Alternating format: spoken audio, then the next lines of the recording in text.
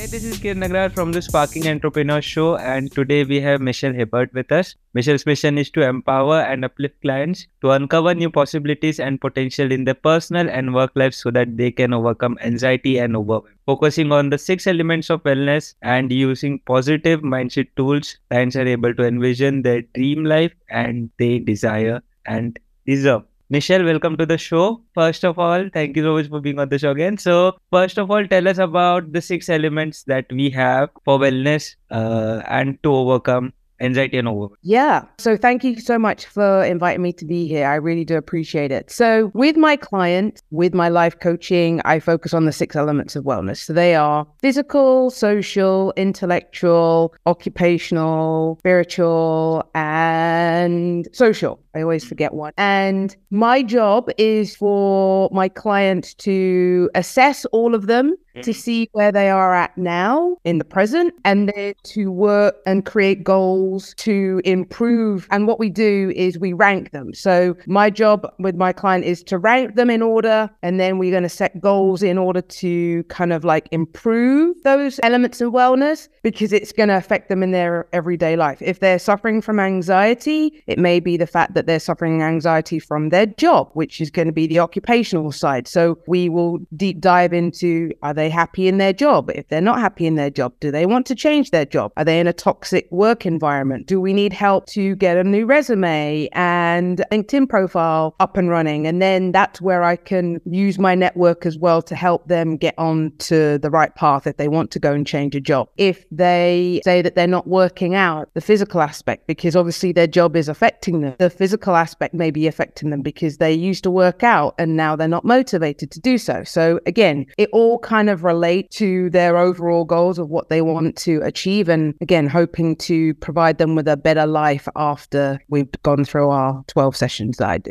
Okay, so how does 12 sessions are scheduled? Like, you usually works in the evening, and when you work with them, what are the first questions that you ask them to get clarity about their goals? Great question. So majority of my coaching is in the evening or at the weekends on Saturdays. And basically, I always start off, how was your week? Give me 3 wins happened this week. So we're always starting off on the positive, because people think everything has to be a grand gesture, but it's the small wins. I got out of bed. That's a small win. I got up and brushed my teeth. That's a small win. I was able to go out and have a walk for 10 minutes. That's a small win. I was able to open my book and read for 10 minutes. So we're going to celebrate those small things before we get into the nitty gritty. And I always do that with my clients. And then it kind of sets the tone of our session, because they're like, oh, wow, yeah, I did that for today. And I should be happy and proud of myself. Very simple things that I start off our coaching session with. And again, it's the small wins. Yes, totally. And if you can tell us about any part of it, any success story that you have come along with the client so far, please tell us about the best one. Yeah, I would say my success rate is pretty high, but I'll talk about one client in particular. So she was in a toxic work environment. And before we started coaching, she had decided that she was going to quit her job. And so she put in her notice, and she was in IT. So she was on call 24/7, and she just didn't have a life. At the weekend, she would kind of like sleep in bed because she just didn't have the energy. Even though she was on call, she wasn't eating properly, she wasn't exercising. And so basically the whole process was to help her stay focused, try and implement some small things before she quit her job. So getting her back to exercising maybe once or twice a week, just so she could feel better about herself. Then trying to get her to kind of cook at the weekend, so then she wouldn't have to think about cooking during the week, because again, she was not eating as much, and again, she was drained. So again, it all kind of has this snowball effect. And I had to give her some coping mechanisms to cope with toxicity at the job, and to also say no, because she was not very good at saying no. And so I helped her through that process of finishing up the job that she needed to do. But again, they were expecting a lot of her. And I said, you have to have a cutoff point, because you're burnt out and you're going to burn out even more. So there has to be a cutoff point. So there has to be, I can do this, but this is going to have to wait. And that's what you're going to have to tell your bosses. And she didn't like that. But then when she did it, she was just like, oh my God, I feel so much better. And then once she finished her job, She went away. She just needed a break, went and spent time with family. And then when we came back, it was the fact that she was like, I want to open a business. So then we started plotting what she needed to open her business. Then she had started exercising more and she felt better. She was eating more. And then the fact that she was doing something that she really enjoyed with this business, she immediately got clients from friends and family. Like, I need to do this. And so she's decided to open up an organization business so she can organize people's closets. And that's something that she loves. So now she's in this area now of things that she loves to do, which is organizing. And now she's able to not be stressed, not do anything toxic, saying no if she doesn't have the time, and making sure she allocates time for herself to do the things that she needs to do, like exercise, like cooking for herself, socializing, because she wasn't socializing either. So she's made that step to put boundaries in place, and she's like soaring right now because her business is taking off, which is great. So yeah, so it makes me happy that we were able to put those tools into place. Great.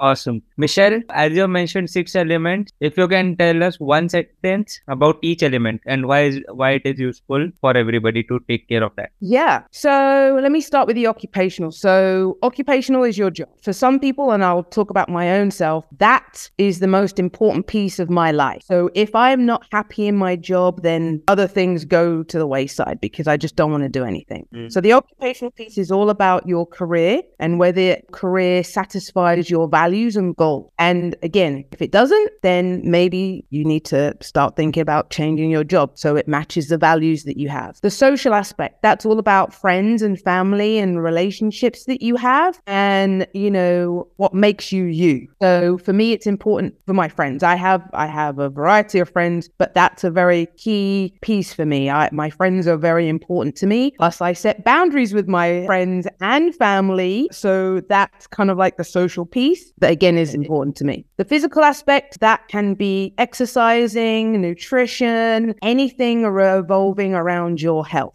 Okay. So again, exercising is important to me because I used to be a physical education teacher. So, you know, that piece is important. The spiritual side, depending on whether you're religious, you don't have to be religious, but if you believe that there's a higher power, you know, getting connected with that, and obviously your beliefs, which can also bleed into your occupational, your social, that's an important piece. And that could be an important piece for just, you know, someone, that the spiritual side is how they, you know, function and what they do in the world, and for society. Then the emotional piece, that's all about all the emotions and whether you recognize your emotions and then how you deal with your emotions. That's also, again, it's all the other ones. Yeah. And then the intellectual piece, you know, what do you do to kind of progress yourself? Are you a person who likes to read books? Are you a person who likes to listen to podcasts or, you know, listen to audiobooks? You know, what makes you tick and, you know, what drives you to progress forward in life? You know, so that's kind of, did I mention all of them? I think I did. If I didn't, you can let me know. But again, they all interconnect. And again, it just depends on what's important for each and every person because everyone's different. Of course. And thank you so much for sharing the 6 elements. My next question to you is about social media. Do you think social media is a necessary evil, or how do you look at social media for growing businesses? Oh, yes. So my take on social media, it can be a good thing and it can be a bad thing. The good thing, yes, you're spreading your message, whatever your message is, to a vast amount of people. Now, depending on the algorithms and everything like that, you know, that Facebook has and Instagram has and LinkedIn, it can be very kind of like arduous, you know, because you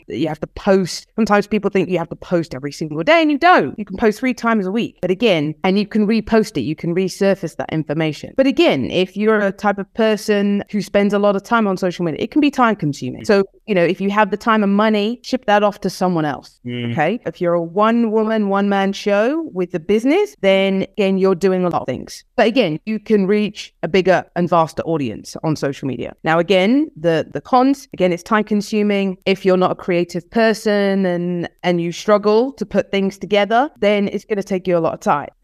And also, you have to be careful because, when you're running a business, you have a brand and you want to make sure that you represent that brand. And so social media can be an evil if you decide to spew everything that, you believe, and then people don't agree with it. And then that can kind of ruin your brand. So there's kind of like a good thing and then a bad thing about social media. So for me, I like it, but then I don't.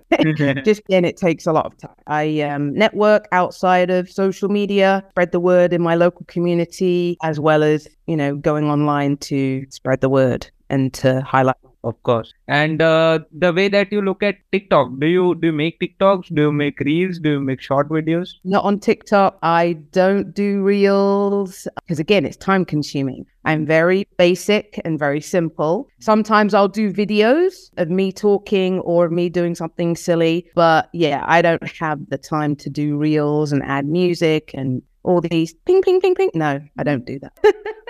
Okay, Michelle. The next question to you is about the book. So have you considered writing a book? Tell us about it. Oh, I've thought about it. Again, it's just time, because we've all experienced something in our lives that could easily go in a book. So it's a thought. I just haven't put it into practice or spent time. Again, I'm probably one of these people who may need a ghostwriter for someone to write it for me, but it's a thought. If you were to write a book, what would you name it, Michelle? Oh, I'm not sure. Probably things they don't tell you when you get into your 40s. Things you thought were real and are really not real. Because when you grow up, you always think, oh, there's these grand things. And then you're like, oh, okay, that's really not real.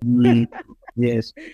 So I think those would be my titles. Yes, Michelle. So any final thoughts for the audience? What should one know from your side? And also please share the best ways to reach out to you. Yeah. So it's funny because people always say, what is life coaching? And I always say it's a conversation, conversation between two people. The one is going to be objective. The other person is obviously going to be you. And the life coach is going to ask you questions and we're going to guide you. We're not going to tell you what to do. You're going to make that decision. So we're there to guide you, and it's okay to ask for help. Some people don't like to ask for help. It's okay to get help. Because if you think about all the famous people out there who are very successful, like Oprah or Tony Robbins or Mel Robbins, all those people, I'm sure they have got help. They have reached out and gotten help, either from a therapist, a business coach, a personal trainer, a nutritionist. They all get help. And so it's okay to get help, and we shouldn't beat up ourselves for getting help because that's only going to allow us to get better and be a better person. Wow. Okay. So don't be afraid to get help. I am on Facebook, LinkedIn, Instagram. My business is called Michelle Hibbert LLC. So you can find me on Instagram with that. You can also find me on Facebook, and on LinkedIn, it's just Michelle Hibbert. But yeah, I'm happy to help anyone who is suffering from anxiety or overwhelm, and you just need some guidance and clarity of how to make your life more functionable, more better, so you can live empowered, because everyone deserves that. Wow, Michelle. Thank you so much for sharing all that information, and hopefully most of my audience would reach out to you. Michelle, with that said, I would want to thank you for being on the show. Thank you for having me. I really appreciate it. Thank you so much again. I am your host, Kiran Nagar, signing off. You guys take care. Bye, guys.